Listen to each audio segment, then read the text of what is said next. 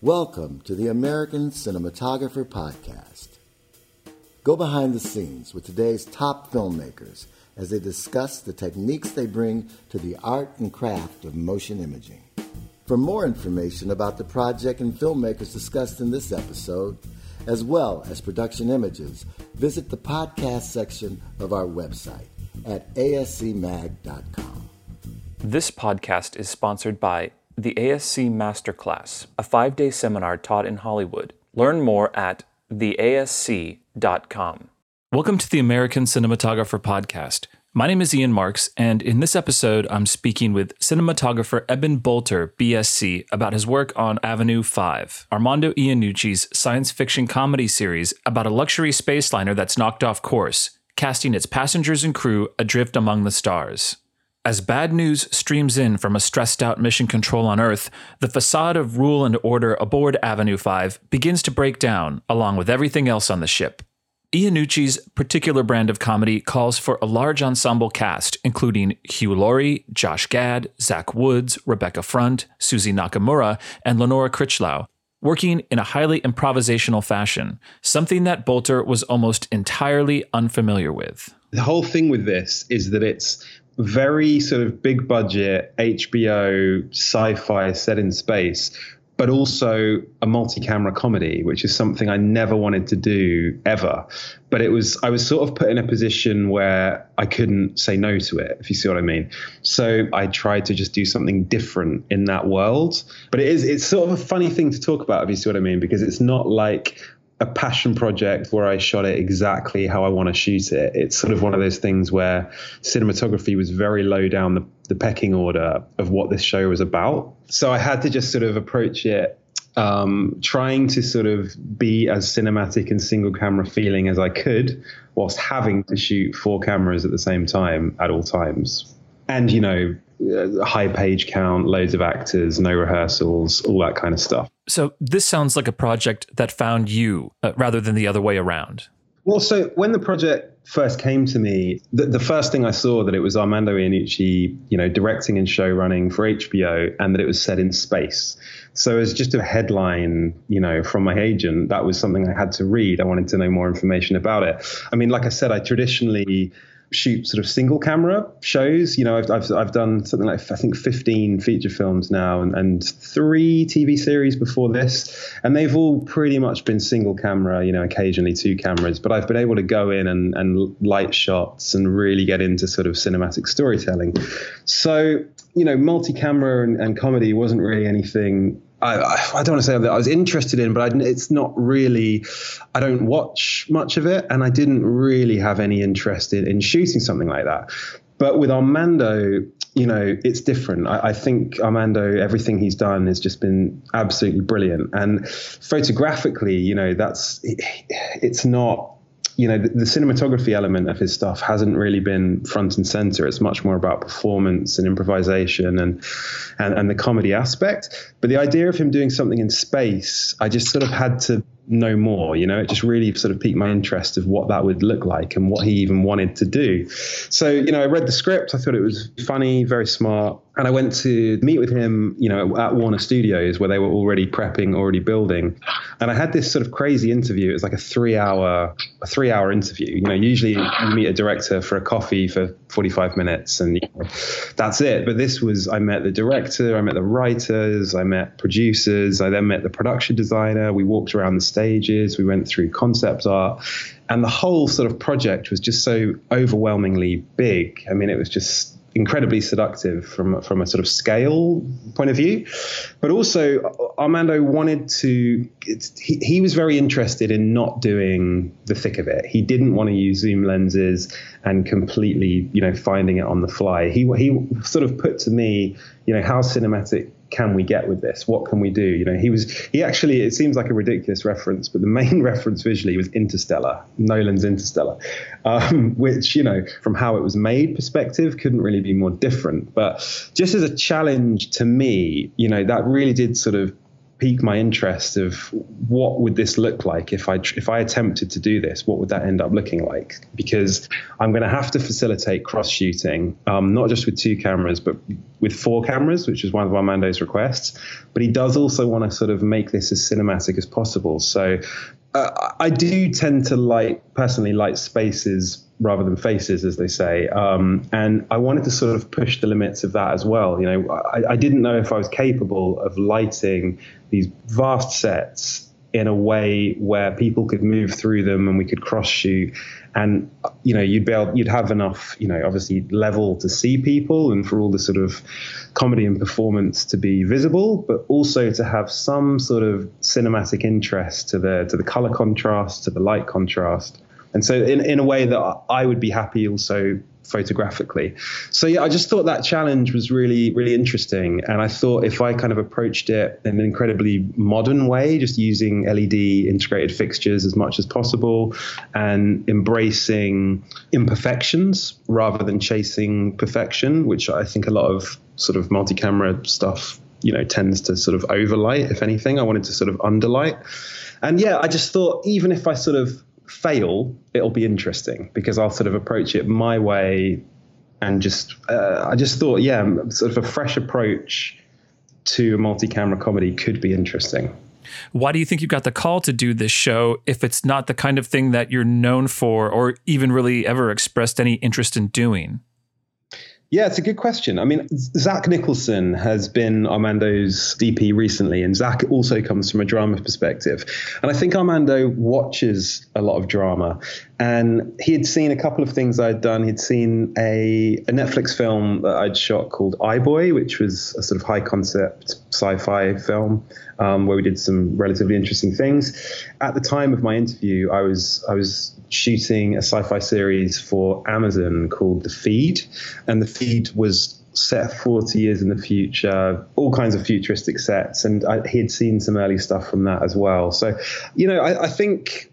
I think Armando, he doesn't really go after necessarily comedy people. I think when it comes to his heads of departments, he actually looks for people who he likes their work and he just wants to he puts a lot of faith in us, basically. So the production designer, me, the VFX supervisor, he really gives us a lot of freedom to sort of bring ideas to him. He doesn't come in with sort of heavy, specific ideas.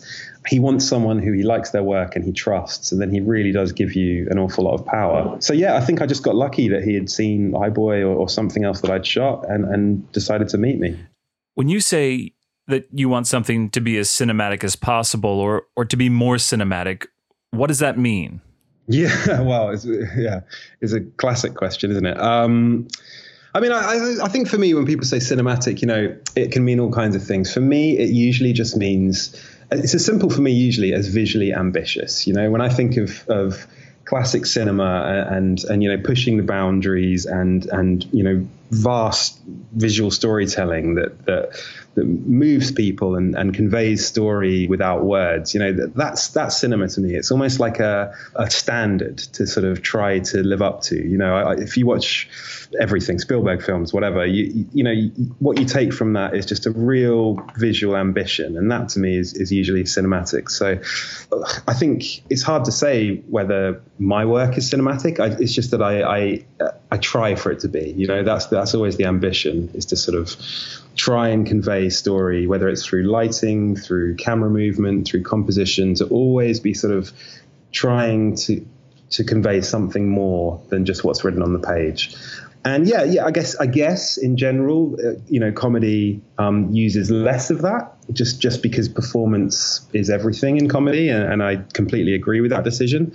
So for this, it was a case of how can I sort of have my cake and eat it too? How can I give him as much freedom as possible with the actors, getting as much coverage, give them flexibility, but also try to be ambitious with our shots, try to sort of tell some story, and try to sort of use lighting to convey emotion as well. So that was the challenge. So how do you begin to take on a challenge like this?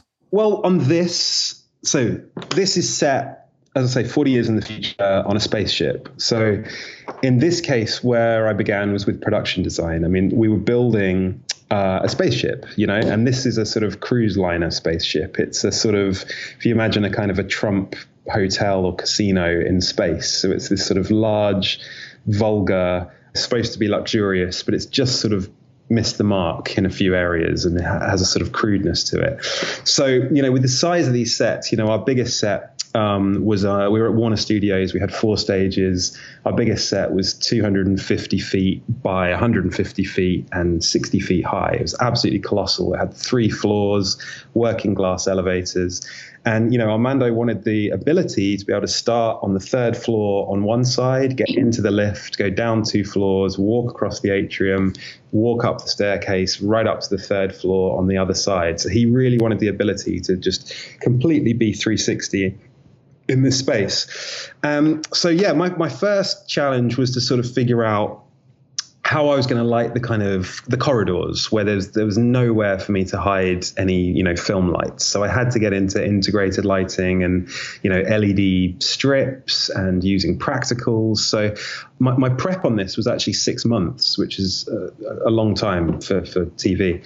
And in those early days of prep, really, I was just working with the art department, with the production designer, looking at their 3D sketches of the set and saying, I'm going to need something here. I need this kind of thing here. Maybe we can integrate something into here. And we ended up with 5 kilometers of LED strip on the set, all completely color controllable. So then it became thinking about, because we're in space, we didn't have any weather. It's always black out of the windows. We decided early on that we weren't going to sort of play sunlight through windows. We were going to sort of say there was some sort of electronic glass that filtered the light, or whatever. This was mostly due to the set being so big. It was right up into the fire lanes of the stage. There was nowhere. I wouldn't be able to get sunlight far enough away for it to not be ridiculous. We started to think about, without any weather in space, the ship itself would have to sort of automate its lighting for a kind of a day wake up mode, for a sort of evening mode, and maybe a middle of the night mode. I think the people who would make a cruise ship would probably do the same thing. So it became about designing those 3 looks in the main space, just from as if we were really making this ship for people to sail in. So we sort of designed those 3 looks in the computer. Then it became about me, I had to think about does that work for the ship if the ship was real? And then does it work for me as a cinematographer, giving me enough level, giving me, some mixed sources, and just, is there going to be enough light in people's eyes? All those usual things. It was just sort of making the space as film friendly as possible. And then you brought in standing lights and handheld lights for certain situations? It was incredibly rare. I mean, what I'd say is the entire of that massive stage was 100% LED. There was, like I say, 5 kilometers of LED strip. There was all kinds of practicals, all LED, all Wi-Fi, all RGB, WW. I did, over the main atrium, have 2 soft boxes, which were filled with sky panels. And then I did have, on the outer edges of the ship, I did have a few other sky panels. So I'd be able to sort of just pick some edges out of people when they're near windows. So I did rig a few film lights in the middle of the atrium, but there were just so many areas where there were just these long tunnels, and the design of the ship was this white, curved, quite reflective surface. So we just quickly found that, if we had a sky panel on the floor, we were just chasing reflections around. And also just the ability, if you're shooting 4 cameras and you've got a fixed ceiling and every surface is curved, there really wasn't anywhere to hide. So it was very, very rare that I had a sky panel on the floor, even rarer that I had any diffusion or any sort of negative fill or anything like that. I really did have to light the space, do as much testing as possible, and just be locked into a look. Almost everything seems to be a practical, like everything has a kind of a glow to it. Yeah, absolutely. I mean, there'd be things like Judd has this conference room, which looks like it's the inside of a sort of a tree almost. It's got these unbelievably beautiful curved wooden walls. And I knew for that I needed a sort of a relatively soft central source to just live above the table. And so we went down the route of chandeliers, and then Simon, the designer, came up with this beautiful idea of these semi-opaque white pipes. I think there was something like 70 of them, all sort of shooting down from the ceiling to almost look like a kind of upside down iceberg. And we just shot light down through that, and it bounced around and sort of created this sort of beautiful yeah, almost like a softbox. It's sort of a chandelier that had a sort of diffusion naturally to it. So that was a case of, I knew I needed something relatively soft and central above that table to make that room work for everything we needed to do. And the designer came up with this beautiful idea. And there'd be other things. I mean, we had like down by the bar, we would have these huge sort of column pillar lights that worked on an aesthetic level, but also gave me this beautiful, soft, warm light. And, the usual things, like instead of having table lamps in the restaurant, we had, again, these kind of iceberg type designs, which was sort of, they were actually 3D printed, I believe, semi-opaque material that diffused LEDs inside beautifully. And I could just dial in, any color to those. So if we decided we wanted them to be red for a scene, 2 seconds, they were all red. Let's go back to what you said before about lighting spaces, not faces, because this seems to be kind of like the ultimate example of that, but still with so many faces. So do you find that you still have to take that into account? You have to build in more safety, is what I'd say. I mean, because we have the ensemble, you just never know where people are going to be. We tend to start with a wide shot, so at least we had a chance to know where people were. But really, we weren't laying marks. We weren't rehearsing things properly. For our operators and focus pullers, it was a real baptism of fire of let's just see what happens. And between takes, actors would just do crazy things and be in different positions. And we were trying to sort of keep up with all of that whilst trying to not be handheld and zoom lensy. So, it was a real sort of clashing of styles, but hopefully in a good way in that case. And yeah, when it came to lighting, one thing I really tried to do was always to have color contrast. I didn't want this to just be a completely neutral, tungsten balanced show. I always wanted to have two different sources in every room and every space. So there'd always be a little bit of coldness or a little bit of warmth, just gently clashing on people's faces. So that was the sort of main thing I was figuring out in prep, is where in this room, is either a black spot or is a bit too neutral in one direction. And maybe we need to find a motivation for something cooler or warmer to offset. What stop were you shooting at? Yeah, well, I tended to light the sets to a 5.6, and then we'd put in an ND6 to take it down to a 2.8. So most of the show was at a 2.8. On occasion, if we were on a 3 shot on a relatively wide lens and I just wanted it to be just that little bit more shallow, we'd drop down to a T2. But we shot on the Summicrons, which that T2 is wide open. So, we never got more silly than that. And yeah, I mean, to be honest, absolutely honest, 2.8 isn't the greatest stop in the world. It's relatively reasonable, but I did really have just talented focus pullers. And, there's the odd buzz here and there, but with the nature of their performances and what's happening, those buzzes are corrected very quickly. And 99.9% of the time, we were fine. It was very rare we went again for focus. And I think even in the pilot, there is the odd buzz that's in the show, but it's usually attached to an improv or a piece of performance where that, supersedes it. That's more important. So why lay to a 5.6 if you're just going to use neutral density filters all the time? Yeah, good question. Why do I do that? I think I do that for contrast. It's something to do. When I shoot feature films, I tend to shoot anamorphically, and I think just my comfort zone of lighting is between a T4 and a 5.6, just from using sort of vintage anamorphic lenses.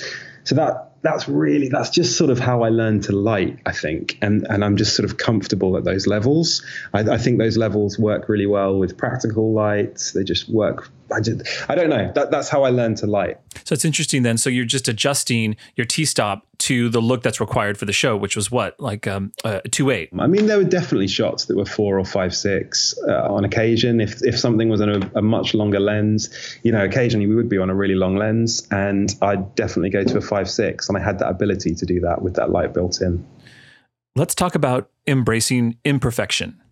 Yeah. I love imperfection in lighting. I think I'm not very, if this was a sort of, if every shot had to be lit impeccably with perfect soft light and everything's the perfect contrast ratio, I'm just not very good at that. I came up from self-shooting and low budget films and working with practicals, and that's just how I've learned to light. And I think there's this, I love to sort of create, I guess, cinematic naturalism in lighting. So things feel like they just happen to look like that. So it doesn't feel overly lit or, false in that way. And like I said earlier, I love blending color and mixing color and the slight imperfections you get in that. So yeah, that's something I just sort of leaned into in this. I thought that would be interesting for a multi-camera comedy to sort of embrace the odd shadow or, slightly different exposures as people walk through a room. There's dark corners, there's brighter areas, and just coloring that's just slightly more interesting, hopefully. I mean, we used a relatively cinematic lookup table in camera. And yeah, I just always sort of tried to play with color. So something was happening. One thing to say about the main set as well is that those walls were completely white. It was very, very white reflective surface. And I sort of decided to myself quite early on, I never wanted them to read as white. That was just almost a little challenge to myself. So we tended to sort of have the whites just that little bit sort of warmer or yellow, pushing into orange when it was the evening mode, and in the middle of the night, we went into a sort of colder blue look. So there's always a sort of slight, tinge to things, rather than them being completely sterile and perfect. But it's not all white surfaces though, right? Because the show takes place in different locations. Yeah, there's three worlds on the ship. We've got the front of the ship, which is the sort of the luxury area where the passengers are. That's the kind of casino area. Then the back of the ship, which is where the kind of engineers and back of house stuff is. And that's actually a lot grungier, a lot more, Ridley Scott Alien type atmosphere. And then we do go down to Earth as well. We've got Mission Control, we've got the White House, various other scenes on Earth. So we did want to differentiate those three worlds through lighting for starters, but also through camera operations. So at the front of the ship with the passengers, we wanted things to feel cinematic and sort of stable and calm. So we were mostly on track, occasionally gimbal, and lots of Steadicam. I guess the only problem with Steadicam is if you're following people around, it's hard to get 4 cameras in there. So that's when we'd sort of lead and follow and shoot a little bit more single camera when we were doing that. At the back of the ship, we'd go into handheld a little bit more for the sort of grungier areas. And then down on Earth, that's where we decided to really lean into classic Iannucci with the sort of thick of it style. So that's when we went onto our zoom lenses, 100% handheld, no tripods, no dollies, nothing like that. And we really just sort of went for it with the punctuation zooms and all that stuff. Did the multi-camera aspect of production influence your choice of camera? I'm pretty loyal to ARRI when it comes to cameras. I haven't shot on anything else for about 5 years now. So, Alexa color science and just the reliability of the Alexas was a bit of a no-brainer. And because of having 4 cameras and limited space, quite a lot of Steadicam and gimbal work and some handhelds, the Mini was the obvious choice. We did actually test the LF. The LF was released when we shot. And it was actually, credit to HBO for a note on that when I was in testing, the LF, it's a brand new camera. I was seduced by that and was interested in shooting. And their point was, we've got these tremendously large sets, and did we really want to have, shallower depth of fields and with the nature of how we shoot with a relatively improv style, the problems that could also come with that. And I thought it was exactly right. And there were shots where, by shooting on the Super 35 Alexa Mini format, I could stop down to a 4 or a 5.6, as mentioned before, and just take in all of that depth, which was real. That main set wasn't really augmented with VFX at all, apart from the view out of the windows. And so that's why we settled on the Minis. I want to go back and talk about how you distinguish between these different locations in the show through lighting. Yeah, so at the front of the ship, it's the 3 sort of modes I mentioned earlier. We've got the sort of daytime mode, evening mode, and night mode, but they all had to feel designed by Judd Industries. It had to feel sort of luxurious and lit by a corporation. At the back of the ship, I wanted to sort of go into grungy territory like Ridley Scott Alien. But one thing to say about the overall look is we always wanted to be relatively colorful. We didn't want to go desaturated and cold. We wanted to really sort of have a rich, warm palette.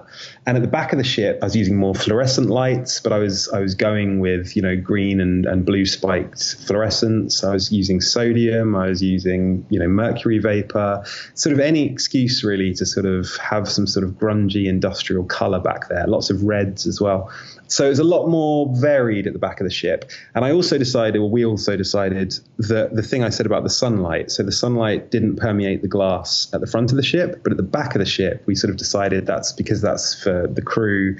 The glass there could be, you know, older or whatever, and the sun would come through windows. So it did give us the odd opportunity to sort of have some fun with sun blasting through windows in space at the back of the ship. And then on Earth, it was about naturalism, really, I suppose. I mean, we had a relatively elaborate color scheme for Mission Control itself, but as soon as you leave Mission Control and go out into the world, it's just the world. The only subtle thing we wanted to hint at was the idea that the Earth has, you know, global warming's got even worse, so it's incredibly hot down on Earth. So if ever we had a window down on Earth, I mean, you know, I've been trapped on this spaceship myself for so long with no sunlight through windows. It was great to just be able to put, you know, an 18K through every window and get some haze in there and really sort of lean into hot sun coming through windows. And that worked quite well as a story thing for cast as well. We were sort of dressing sweat onto people and really sort of playing with the idea that Earth is too hot.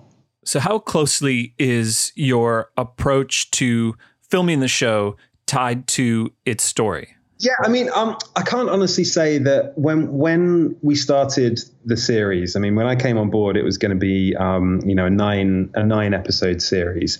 And when I looked at, you know, the sort of visual progression over the whole show, we didn't really map out a deconstruction of the show. You know, things weren't going to it didn't fall apart so much that visually I felt like it had to change too much. I was mostly, when it came to the whole arc of the show, I was mostly sort of concerned with color actually, and making sure that we were just really using a full rich palette. So as we were every sort of scene not every scene, every new location or every new lighting state, my DIT would sort of take a keyframe of a wide shot and put it into this sort of color board that we developed. So I ended up with this sort of week by week, pretty much, I could look at an overall palette of the show and just see where the gaps were. It wasn't like the entire series was perfectly planned out when we started shooting. You know, midway through the shoot, it would be, okay, we've got 4 brand new sets coming up next week. Well, how are we going to light them? And I pretty much refer to this sort of color grid and look at the opportunities. You know, okay, we haven't really done green yet at all on this show, so let's work some green into there in a way that feels real. So yeah, I was sort of more interested in sort of filling out a rich, colorful palette.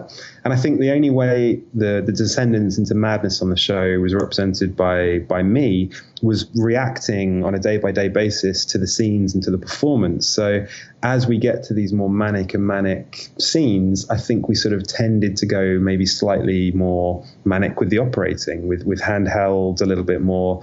There's a few scenes that are particularly manic in very confined spaces. So we ended up on, you know, slightly wider lenses, closer to actors, handheld, and it just introduced a bit more of a sort of visceral, close, intense feel. But that just came out of the scenes, you know, that wasn't really by design before we started. It was just reacting on a day-by-day basis. While watching the show, it seemed to me that the variations in color contrast became more pronounced as the season progresses. Well, you know, I think partly that's being on a show for 11 months and me sort of wanting to keep things interesting and just sort of trying new things and pushing the limits of things. That's the thing on a show this long is, you know, you go a little bit mad. You know, 11 months on one show, it's the longest I've ever done. And, you know, by the time we got to episode 7, 8, 9 and we're trying to fill out that palette, you know, really I'd done most color combinations. And so then it became, okay, how can we sort of, what can we do that's different to make this feel different, and so the audience know they're in a new space? And so, yeah, we probably did start to get a bit more interesting, more creative as the show went on, just because I guess we were, just to keep it different, we sort of had to. And I guess we were slightly emboldened by still being on the show, frankly. You know, we hadn't been fired, so let's keep pushing the limits and try and do something, you know, more and more interesting. And that's 11 months, including your prep. Yeah, that's right. So the schedule was it was a 6-month prep and then a 5-month shoot. The way the shoot went, it was pretty much 2 weeks per episode, and then they'd have a week of rehearsals in between. So it's sort of 3 weeks per episode with a week of rehearsals. And during those rehearsal weeks, I would go back into prep and, you know, pre-light sets and talk about upcoming sets. So it was a sort of constant process of shooting and prepping the whole time, which enabled me, you know, very luckily to be able to DP every episode. I think usually for a show like this, you'd have 2 or 3 DPs and do blocks, but I was able to just roll from one episode to the next the whole time, which worked really well, I think. One thing to say actually as well is we had a fire. So that was a big dramatic event. Our big set that I spoke about, the 250 by 150 foot set, burned down. We had I got a phone call at 5 a.m. on a Thursday morning on a shoot day saying not to come to the studio because the set was on fire. And there was a fire overnight. It burnt for 15 hours and completely destroyed our biggest set, which was, I guess, well, in theory, it was catastrophic. But we're talking about the atrium, right? It was the main atrium, yeah. And that's totally crazy. At what point in production did this happen? Well, so yeah, we had 2 episodes to go. So we'd shot 7, we had 2 to go. So, luckily nobody was hurt at all. Everything was insured. So, it just meant that creatively the writers had to suddenly write around the atrium. So we had to find new reasons and it pushed us out onto location a little bit. We would go into sort of restaurants, in London and black out the windows and say it's on the ship. And it sort of forced us to be even more creative at the end of the shoot. So it was probably for the best in the end. But it was pretty dramatic at the time. But we only lost 1 day of shooting. We were lucky that we had 3 other stages. Yeah, 1 day off, and then we were straight back in shooting again. So was this Warner Brothers Studios in the UK? It is, Leavesden Studios, yeah. It's like even with 6 months of prep, a fire isn't really something that you can prepare for. Is it? Well, what I was going to say is I think so often in films, we've got these perfect ideas, or films or TV. We have these perfect ideas of what something can be. We do all this prep, we do storyboards, previs, and all of these ideas. And then you get there on the day and there's usually a constraint. And that constraint kind of throws everything out the window. And you end up actually doing something creatively on the spot in the moment that's almost always better than what you'd preconceived. I mean, there's that documentary, the Lars von Trier 5 Constraints film, where have you seen that? Where he has to remake the same film 5 times, and each time he's given constraints. And what's incredible in this film is, the first one is no shot can last longer than 12 frames. So that's, it's cutting like that. Not be in a studio, it had to be in Cuba or whatever. There's these constraints. And from all these constraints, you end up with these incredible pieces of art, these beautiful films. And the interesting thing, not to spoil the documentary, but in one of them, the constraint is that there's no constraint. And that's the hardest of all, when you're given that complete, blank check, open freedom, it's like, well, what do we do? So I think, the way that relates to this, when the fire happened, we lost that beautiful stage and it felt like a disaster. Really, it was like, okay, well, that's gone now. So what are we going to do? And that forced creativity, and it forced us to think on our feet and come up with new sets and new solutions. And to be honest, it probably made the show better. We wouldn't obviously have wished for that to happen, but it did happen. And that's how we had to react to it.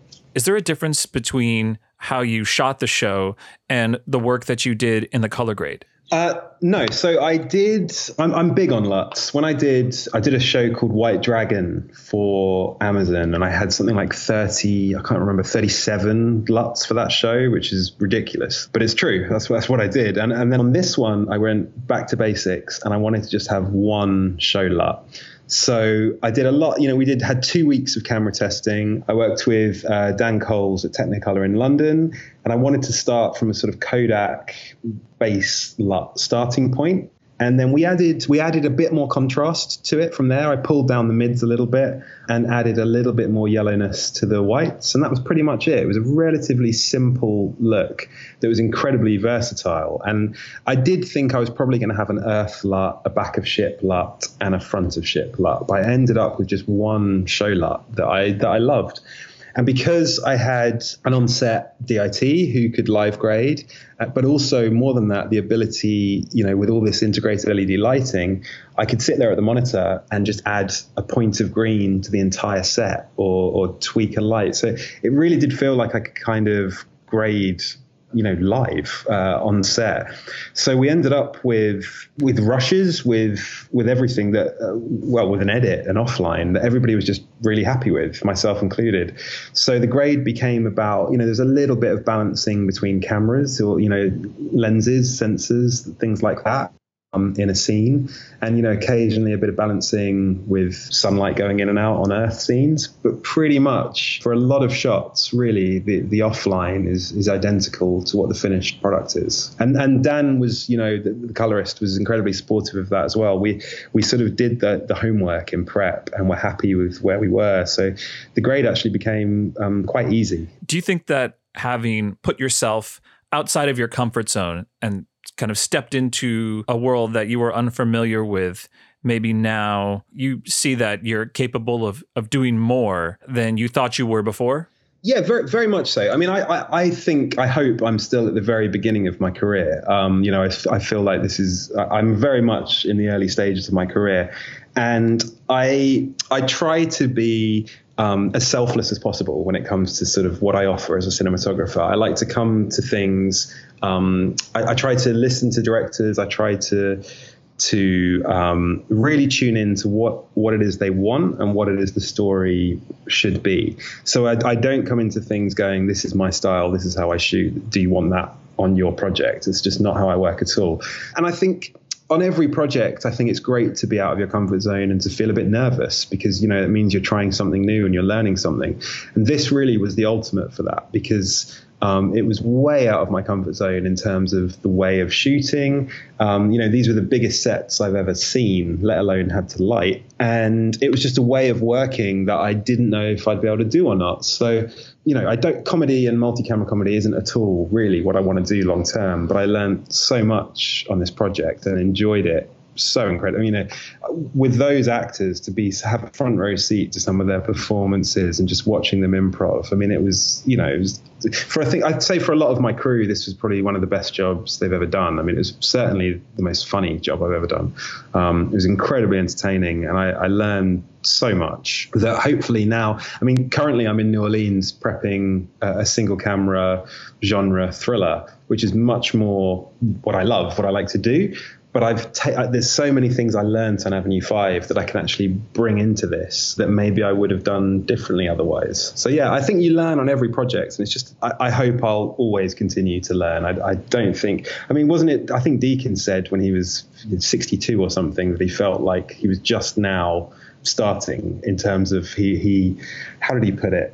He put it in a much more eloquent way than that. But he was basically saying he felt like he was out of training, age 62 with 12 Oscar nominations or whatever it was at the time behind him. And I'm 30 years away from that. So for me, it's very, very early days, and it's just about learning on every project. That was Eben Bolter, BSc, talking about his work on the HBO series Avenue 5. Thanks for listening. My name is Ian Marks, and you can find more podcasts and articles on the art and craft of cinematography at the American Cinematographer website, ascmag.com. This has been the American Cinematographer Podcast. Thanks for listening. For your complete cinematography resource, visit ascmag.com and subscribe to American Cinematographer Magazine.